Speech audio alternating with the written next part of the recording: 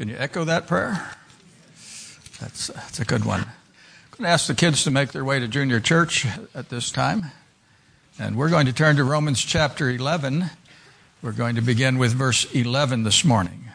Romans 11, starting with verse 11.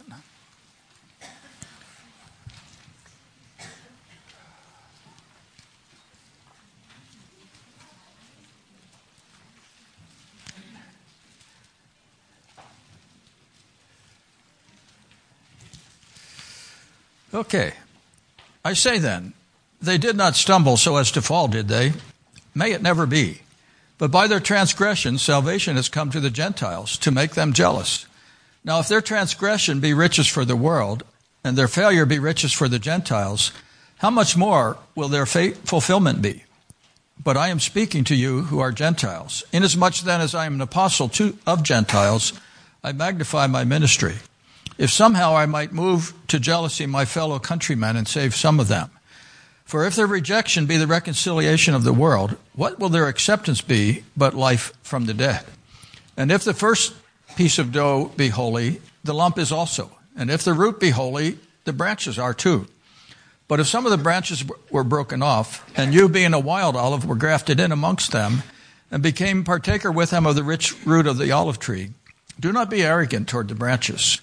But if you are arrogant, remember that it is not you who supports the root, but the root supports you. You will say then, branches were broken off so that I might be grafted in. Quite right. They were broken off for their unbelief, but you stand by your faith.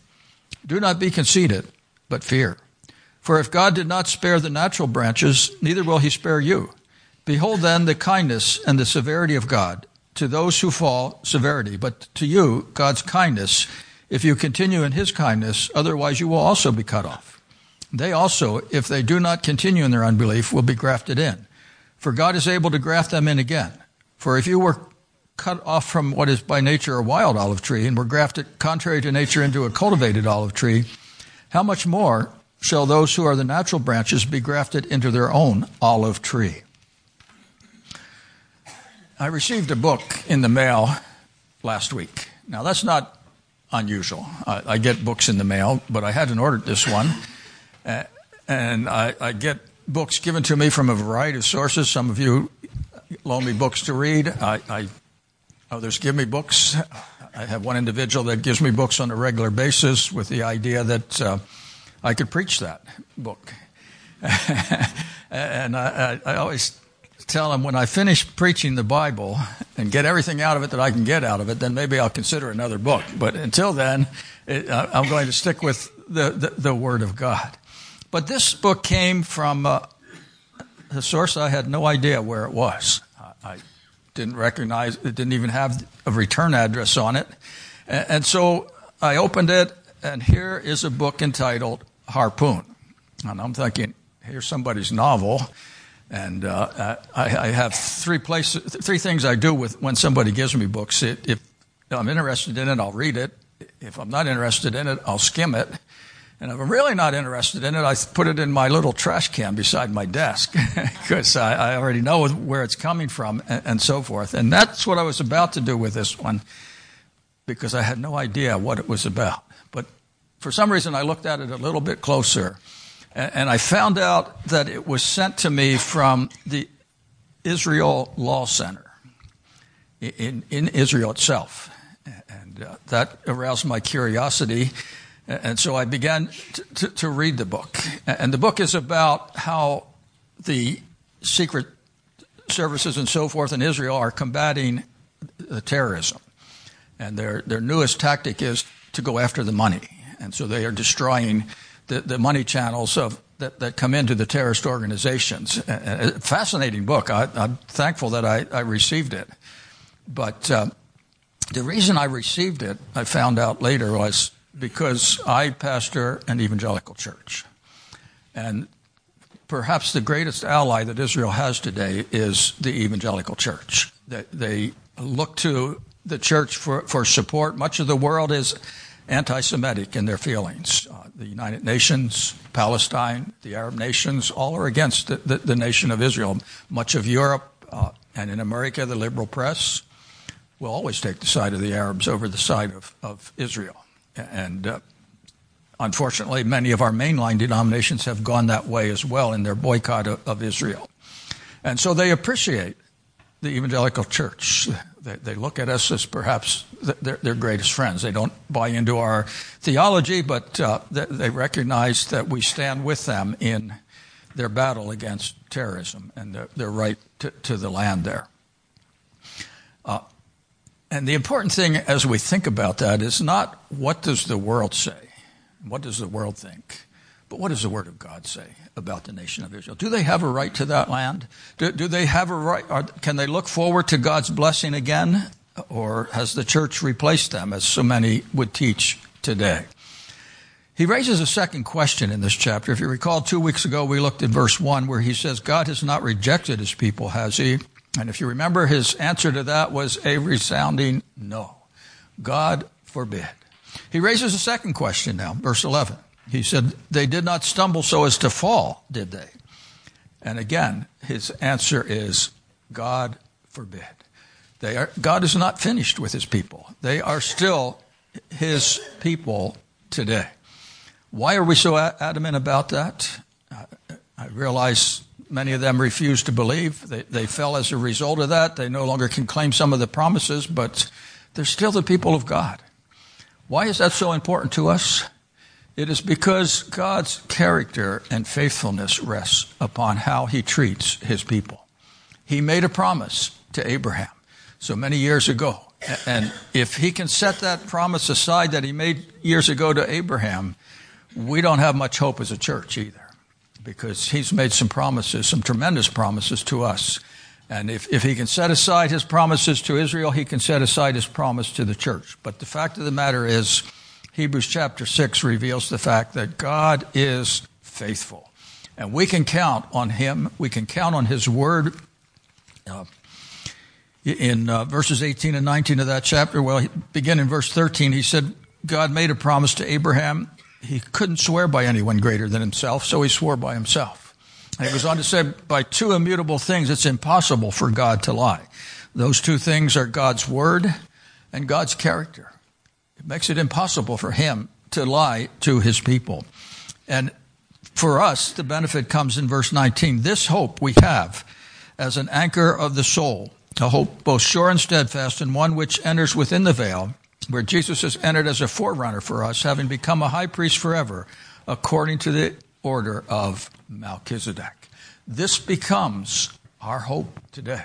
We have staked our lives on the faithfulness of God. God has made a promise. If we believe in him, we have eternal life. How many of you made that choice? And how many of you hope that that's a good choice? It is, because God's character is at stake as far as your salvation is concerned. So as we look at these verses, we're going to look at both Israel and the church as well here, recognizing that both the hope of Israel and the hope of the church rests upon the character of God. And so he brings the two of them together here in his thinking. We start with the rejection of Israel. Israel was out of the land for centuries. They did not enjoy the possession that God had given to them. Now we need to, as we think about that, we need to keep two thoughts in the back of our mind. First is ownership. Who owns that land? God is the one that owns it. It wasn't Israel's. It wasn't the Palestinians. It belongs to God. The psalmist said, the earth is the Lord's, the fullness thereof. You have a piece of property that you may have a title to, but really, you don't own it. I hate to burst your bubble here, but we like to think, this is mine. I've earned it. I've worked for it. I've paid for it. You've paid for the use of it. It belongs to God. It's his. And that's the same with Israel. But God has said to Israel, this is your land. You have the right to it. Enjoyment of that land is a different matter. Enjoyment rested on their obedience. If they followed him, they could dwell within the land. God would bless them. They would enjoy it. If they disobeyed him, they would miss out on enjoying the blessing of the land. Matter of fact, they would be removed from the land for a time. So that brings us to what Paul is saying here. First of all, he takes a look at their transgression. He's dealing with them as a nation at this point, not as individuals. And in verse 11, he says they've stumbled. Not the word fall could be translated stumble here. And the question is, are they beyond recovery? And Paul would say, God forbid. God is able to restore them. He's able to bring them back. We have the same promise in the Psalms. Psalm 37 in verse 23. It says, the steps of a man are established by the Lord. He delights in his ways. When he falls, he shall not be hurled headlong, because the Lord is the one who holds his hands. I don't know about you, but I find that an encouraging verse. Have you ever stumbled morally? Fallen into sin when you shouldn't have? Did something that you knew was wrong? And yet, it's encouraging to realize in those moments, God still has a hold of your hand. He's going to pick you up. He's going to correct the problem. Going to say, it's time to get back on your feet and get walking again. Keep moving. He's holding our hand there. And that's the idea that Paul has here in verse 11. Yes, they stumbled for a time because of their unbelief. But God is going to pick them up again and put them back on their feet. Now, the interesting thing is, this same idea relates to the church as well. In 1 Peter chapter 2, Peter quotes these same verses there. Christ can be a rock of stumbling. He can be a stepping stone to glory. And the emphasis there, the same as here for Israel and for the churches, do we really believe him? If we don't believe, we miss out on some of the blessing that he would have for us. So that leads to the treasure here that is lost. In verse 12, he speaks of the fact their transgression, the riches here were transferred in a sense to the Gentiles. What was Israel's greatest treasure? Was it the land? What was it? The cities, the vineyards, the farms that they didn't even have to work for that was suddenly given to them?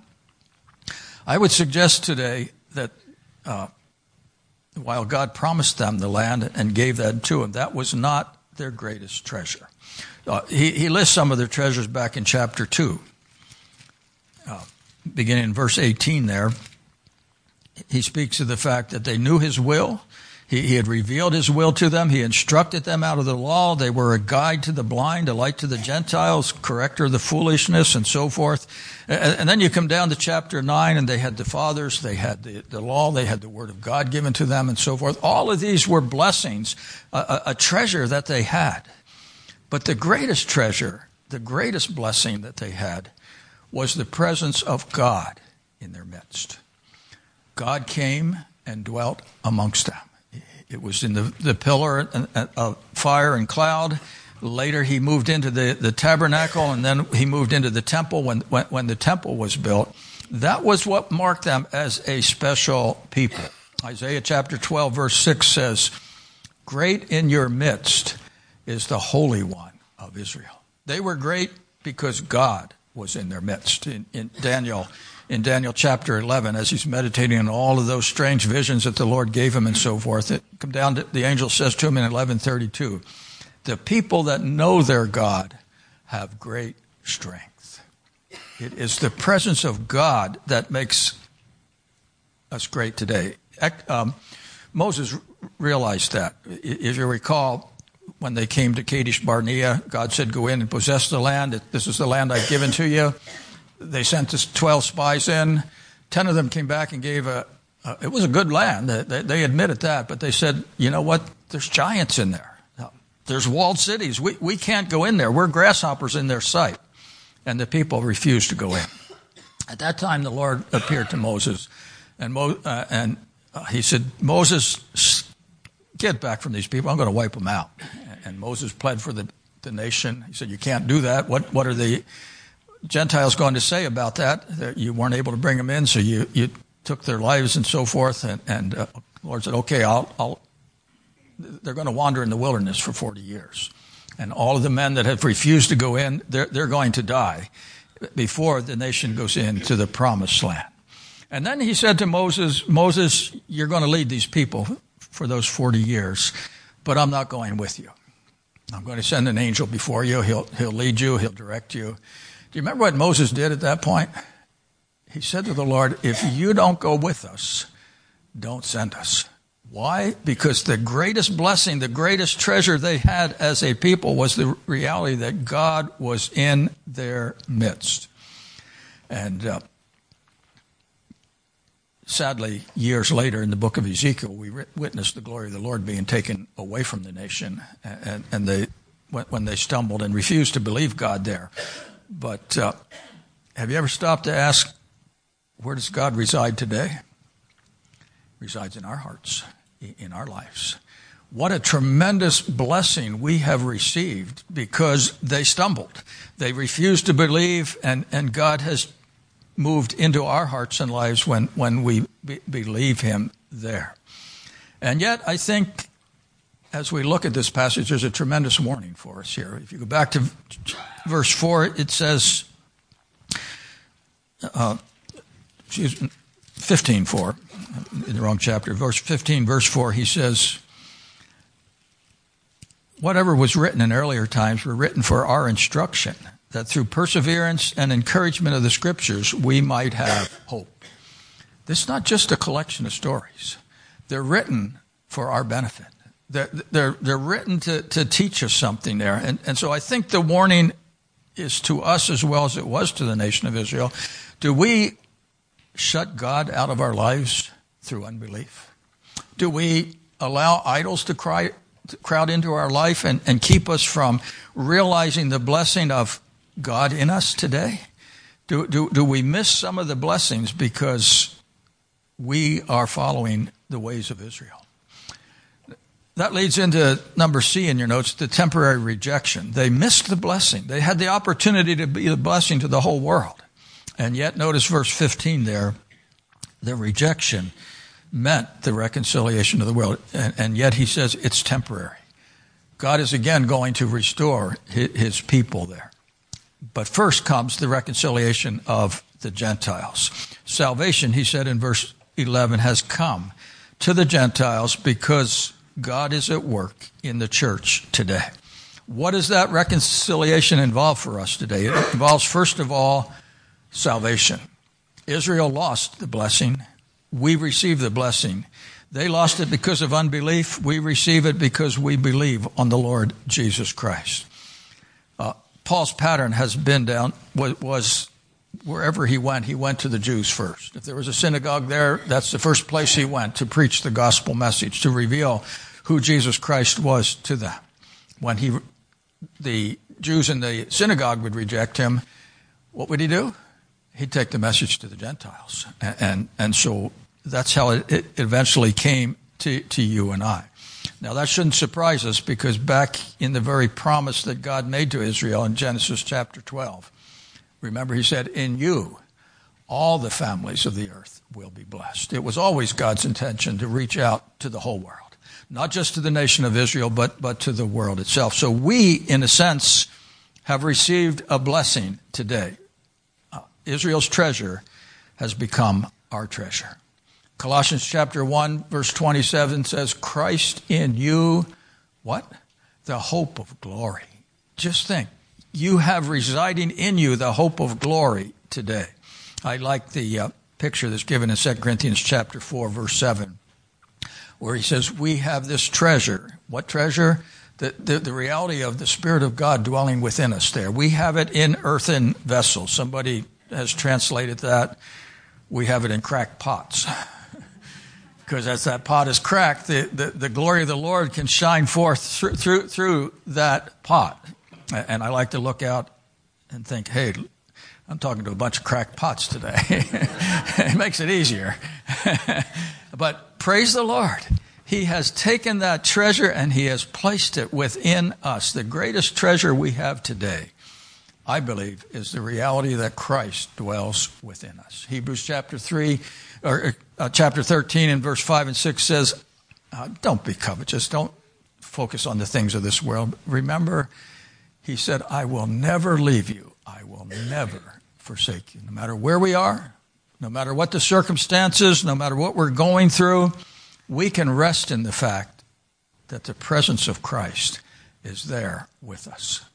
Now, some of you are going through some difficult times. Some of you are going through some struggles and trials. You're not alone. The Spirit of God rests upon you today.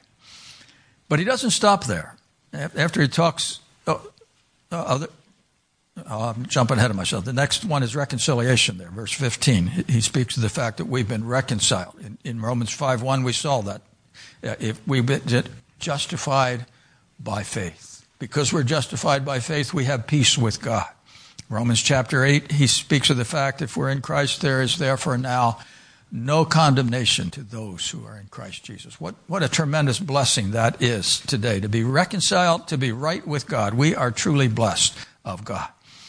But he doesn't stop there. He goes on to speak of the rise of Israel here. Praise the Lord, God's not finished with his people yet. Verse 15 indicates that they're going to be accepted someday. He uses two illustrations, and we're just going to briefly touch on them, and then we'll come back to some of them next week. But he uses the illustration of the dough there, the lump there. He said, if the first piece of dough is holy, the lump is also. Who is that first piece? It's Jesus Christ. He is the one who is the lump for us. In Numbers chapter 15, we read beginning in verse 17 about the first part of the dough there. He said, the Lord spoke to Moses saying, speak to the sons of Israel and say, when you enter the land, when I bring you in, then it shall be, when you eat the food of the land, you shall lift up an offering to the Lord. Of the first of your dough, you shall lift up a cake as an offering of the threshing floor, so it shall be lifted up. From the first of your dough you shall give to the Lord an offering throughout your generations. It was a continuous offering that was given there, a reminder as the first lump there that there was more to come. And so just as he was that first lump of clay, you and I are lumps of clay in a sense. And we've been reconciled to God. We belong to God, and so does the nation of Israel. The rise of Israel will come as they recognize him as Lord. Same picture comes out of the branch where he speaks of the olive tree here. You can read Jeremiah 11, 16, and 17 on that, and Hosea 14, 4 through 6. In both of those passages, he identifies the nation of Israel as branches of the olive tree. And he speaks here, they've been cut off for a time, but they're also going to be grafted back in. When is that going to happen? It's going to happen when Jesus Christ returns. If you read the book of Zechariah, come down to chapter 12 there, you have the return of the Lord Jesus Christ. He sets foot on the Mount of Olives, and he marches from there into Jerusalem. But the significant thing is there that the people are going to see him as he sets foot there on the Mount of Olives. They're going to see the prints in his hands. They're going to see the where he was pierced in his side. And they're going to return to their tents, and they're going to weep and mourn and repent. They're going to believe this is the Messiah, and they're going to get right with God. And at that point, as they believe on him, at that point, then he is able to restore the nation to a place of blessing. But that leads to the fourth thing here, the responsibility of the church. We've been blessed, tremendously blessed, but I think we need to take heed to the warning, not only in 1 Corinthians, in Romans chapter 15, which we read, but in 1 Corinthians chapter 10 there, he speaks in verse 12, therefore let him who thinks he stands take heed lest he fall. Verse 11, he said, these things are our examples. They're written for our instruction. And then he says, be careful. Be careful how you live. Don't want to miss out on the blessing that God has today. What does he warn us about here? First of all, in verses 17 and 18, he warns us about beware of arrogance or boasting now. Sadly, we see that in those that like to say, we've replaced Israel. We have all of the blessing of Israel today. There's an element of spiritual pride in that needs to be dealt with. We need to remember in John chapter 15, Jesus said, I'm the vine.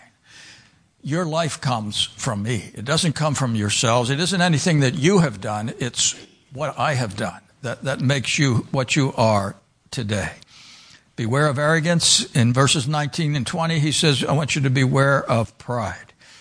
I think a good verse for us to go back to over and over again is 1 Corinthians 15:10, where Paul says, by the grace of God, I am what I am. It's not me. It's not my doings. It's God's grace at work in me. Spiritual pride can do more damage than anything else. Proverbs 16:8 says, pride goeth before destruction, a haughty spirit before a fall. That's what happened to the nation of Israel. They didn't need God, or thought they didn't need God. They could do it themselves, and they found out they couldn't. John chapter 15, he speaks of the fact that if we abide in him and he abides in us, then we bring forth fruit. But if we try to do it on our own, we're in serious trouble there. So the third thing he warns the church about here is to beware of presumption in verses 21 and 22. Israel thought God owed them a living. Remember the Pharisees, as they came to Jesus, they said, hey, we have Abraham as our father. God's obligated to bless us. And God was saying, I'm going to remove your branch. We can presume that we're okay today because, after all, we were born in America. That's a Christian nation, isn't it? We were born with Christian parents, so we've got to be all right. The problem is, unless we believe, we're lost. We have to come to that point where we accept him as our personal Savior. And even then, we need to beware of presuming upon the grace of God. Remember in Revelation chapter 2, the Lord is sending a message to 7 different churches there. The first one was the church of Ephesus. And you come down to verse 5, and he said, you've lost. You've left your first love. He said, I want you to remember. And then he said, I want you to repent, or I'm going to remove your candlestick. It's possible for us to miss God's blessing if we presume upon God's grace and entertain sin in our midst. Sadly, when you go through those messages to the 7 churches, you come to the last one, the church of Laodicea in chapter 3, and he makes mention of the fact, I will spew you out of my mouth. I can no longer bless you there because of the sin that was in their lives. And it's possible, even in a church context, for us to play our games. And God says, I'll have to remove you. In verse 22, he speaks here of the severity and the kindness of God. Praise the Lord for his kindness. We wouldn't be here if it wasn't for his kindness. But praise the Lord, he also is there to deal with us when we go astray. God is faithful to Israel. He's faithful to the church. We need to take warning from the direction that the nation of Israel went. Why did they lose some of those blessings? They lost it because of sin in their midst. Now they're going to come back to a place of blessing. God, they're still God's people. But what are they missing today because of their unbelief? And I think as we realize this is an object lesson to the church, that it's good for us sometimes to search our hearts and lives. What do we miss if we entertain sin in our life? The sin of pride, the sin of discontent, the sin of gossip, the sin of strife. All of these can hinder the work of what God wants to do in us and through us. We need to take some time, I think, and examine our hearts and make sure that we don't entertain these things. It's so easy for us, like the nation of Israel, if we're not careful, to forget that Jesus Christ is Lord. We're not Lord. He is. And we need to follow his word, and if we want his blessing in our lives. So my challenge to you this week is spend some time meditating on why did Israel stumble? And make sure that there's not an element of that in your own heart and life that would lead you to miss out on the full blessing of God upon your hearts today. Let's pray. Father, thank you for all that you've done for us on the cross. May we never be content, though, Father, to live a mediocre life, a life that entertains sin. But may we be willing to press on and allow you to cleanse us, to fill us, to use us to the glory of Jesus Christ. We pray in your name. Amen. With that in mind, we're going to sing Higher Ground.